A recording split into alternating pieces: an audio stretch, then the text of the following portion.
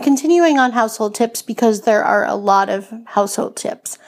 So one of the first things that you might want to do is to contact your insurance company, find out if occupational therapy is something that is a part of your insurance plan. Specifically, if an occupational therapist can come to your house. I personally had, I think it was 24 visits, which was great. It was a good enough amount of visits to help me. An occupational therapist show you and help you learn how to do kind of things that you probably didn't think you were going to have to relearn, like putting on shoes and socks, putting on pants, making the bed, brushing your teeth, taking a shower. Some of these you'll have to kind of relearn how to do. Even if it's not something like physical, like you might not consider yourself disabled. However, when you're going through like certain treatments, you are going to not feel so great. That's just unfortunately kind of the way it is.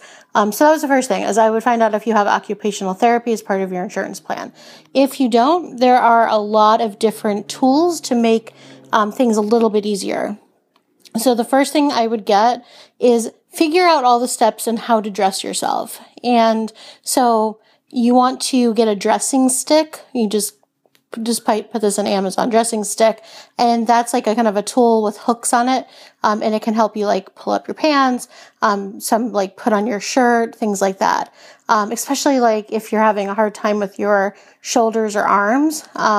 For me, because of like the severe nerve damage and, like the injuries that I sustained, putting on pants is nearly impossible.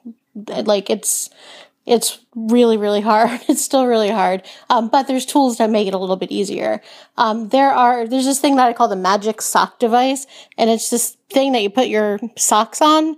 And I have to link to it because I can't really describe it, but it gets your socks on and it makes it really easy. There's no bending over. You just sit down and you kind of like slip this device over your foot with your sock on the end of it, and it magically puts your sock on. A long shoehorn, making sure it's long, very important. I would say those are the three like essential things for dressing yourself. And then, so go through like your daily routine and start thinking like, are there assistive devices for, each of these things?